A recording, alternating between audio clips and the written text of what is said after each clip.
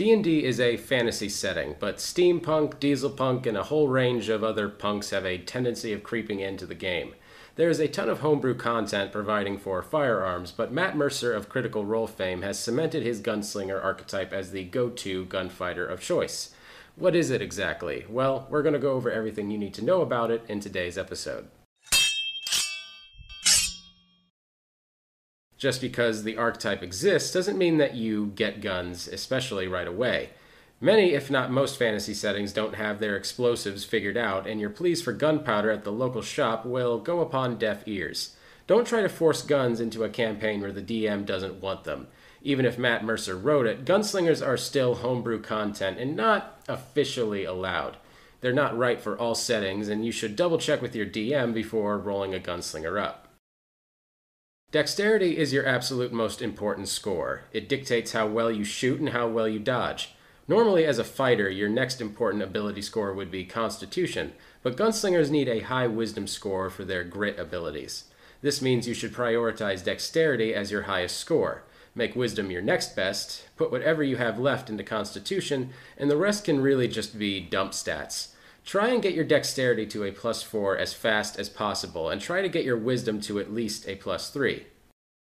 You can honestly use any race for your new gunslinger. 5e is a pretty forgiving system, and there aren't any wrong answers. However, you're going to get the most benefit out of races that provide a bonus to your Dexterity, Wisdom, or both. The Aarakocra gain bonuses to both Dexterity and Wisdom, which is pretty good on its own, but the kicker is the Flight. Combining Flight with ranged attack options can legitimately win fights on their own if the DM is unprepared. You can play Keep Away with even your short-range firearms while gliding overhead.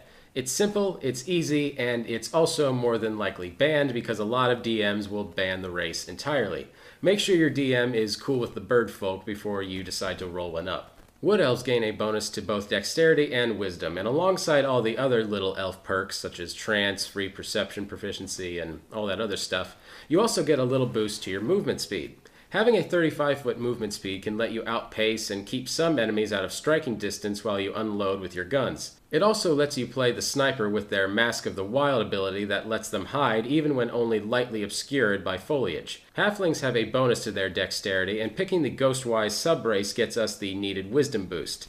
None of the firearms are labeled as heavy, so your little halfling doesn't need to worry about any restrictions. The main reason halflings are great gunslingers, though, is their Lucky ability. Fumbling an attack with a gun becomes a misfire, and misfires are terrible. Without a backup, a broken gun can leave you useless for the rest of the fight. Lucky halflings are practically immune to this, though, and can re-roll their way out of a tight spot. Take the human variant and pick +1 to Wisdom and +1 to Dexterity if going a human is the route you'd like to take. This also lets you grab the Sharpshooter feat right off the bat. More on that in a second. Variant humans are always good, just be aware that they're also often banned. Fighters are only as complicated as you want them to be, and you won't have to do anything terribly complicated with your gunslinger build if you don't want to. We should go through a few important bits though and explain your really relevant class features one at a time. Starting with your fighting style. For most fighters, this is an important decision that shapes how you'll customize your character. For you, there is no choice. Gunslingers should always pick archery as their fighting style. I realize you aren't an archer, it's all worded to work in the pre-gun world after all, but +2 to all shots with ranged weapons is far better than any other option. +2 is a huge advantage in 5e, and you can't pass that up. Next up is extra attack, which is pretty self-explanatory. Many classes get these, but only fighters get so many. You'll end up with 4 attacks by level 20. As a gunslinger, keep in mind that you can reload your gun using an attack, so once you gain an extra attack at level 5, you'll be able to fire and reload in the same turn. Ability score increases, or ASIs, arrive for most classes every 4 levels, for the most part, at levels 4, 8, 12, 16, and 19. Fighters, however, get to go nuts with them and get ASIs at level 4, 6, 8, 12, 14, 16, and 19. What this really means is that you can easily max out your relevant stats, so for a gunslinger, Dexterity and Wisdom, and you can get away with more feats than other characters could. Consider taking the Sharpshooter feat at level 4 or 6, but more on that later. With firearm proficiency, basically, you get proficiency in firearms. However, this ability is pretty unique. Firearms are their own weird category from simple or martial weapons, and other characters would have to take a feat just to gain proficiency in a single type of firearm. Here you get proficiency in all of them for free. Unless your campaign is already set up for guns, this ability is going to be your primary source of ammo, repairs, and even entire guns. You gain proficiency in Tinker's tools, and you can use them to do all those things at half the normal cost, which is still pretty high. By the way, crafting new guns isn't left entirely up to the DM's discretion, and your most powerful firearm options are crafted only.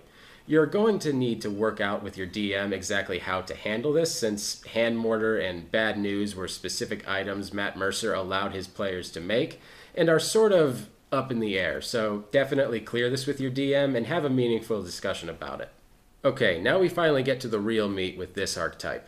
Gunslinger works like a weird ranged battle master. You gain a number of grit points equal to your wisdom modifier, and you regain these points on short rests and also regain them when you make a critical hit or finish off an enemy. So what does grit do? It's the resource you spend to make trick shots. When you first become a gunslinger at 3rd level, you get to choose 2 trick shots, and you can learn an additional trick shot at 7th, 10th, 15th, and 18th level. You get 8 to choose from, some of which are great, and most of which are pretty meh, if we're being honest. As for bullying shot, it's not bad exactly, but in order to get it to work, you need a high charisma, and the gunslinger should really have charisma as a dump stat, if anything. When it comes to dazing shot, I kind of want to put a big old label on this that says, take this one. Imposing disadvantage like this for essentially free can make or break a combat situation.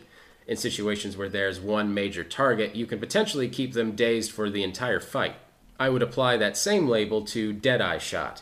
Guaranteeing advantage when you need it is absolutely amazing, and it can help sneak in that sharpshooter damage. Again, more on that in a second. Disarming Shot can be good in some situations, but most monsters won't have weapons to disarm with, so maybe consider taking this one depending on the campaign.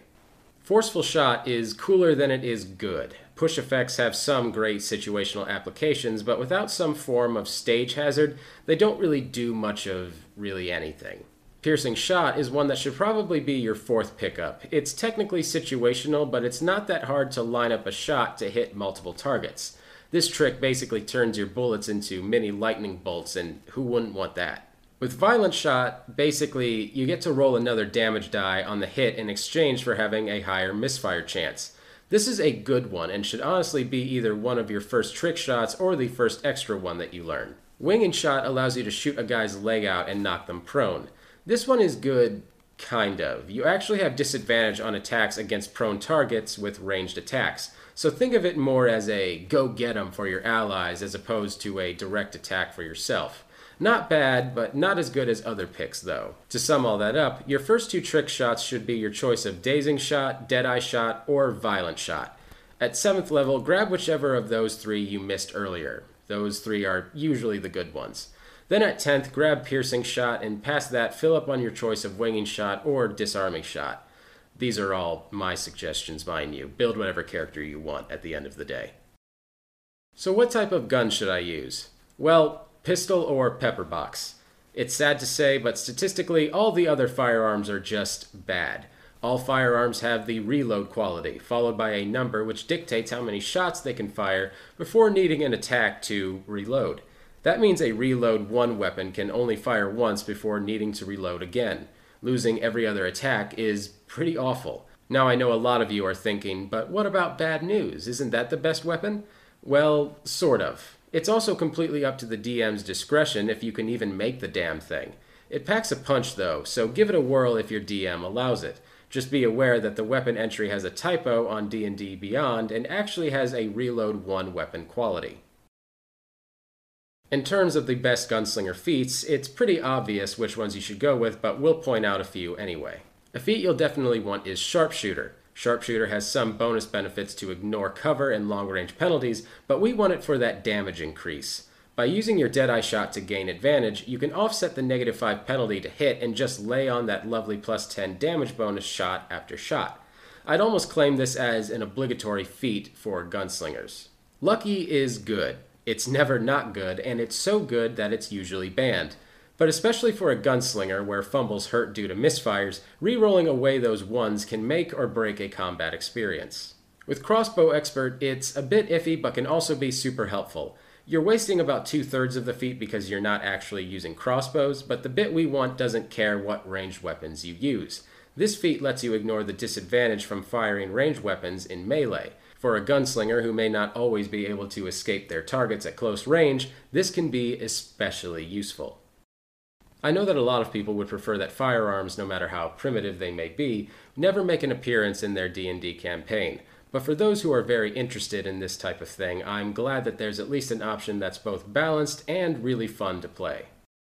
But what do you guys think? Do you think that a gunslinger even belongs in D&D? Are you thinking of building one yourself? If so, let me know in the comments because I'm really curious what you guys think of this. Thank you so much for watching. I really appreciate it. Be sure to like and subscribe because we put out new content like this every week. My name is Patrick Ferguson with Skull Splitter Dice, and until next time, farewell. Thanks for joining us. Don't forget to like, comment, and subscribe so you never miss out.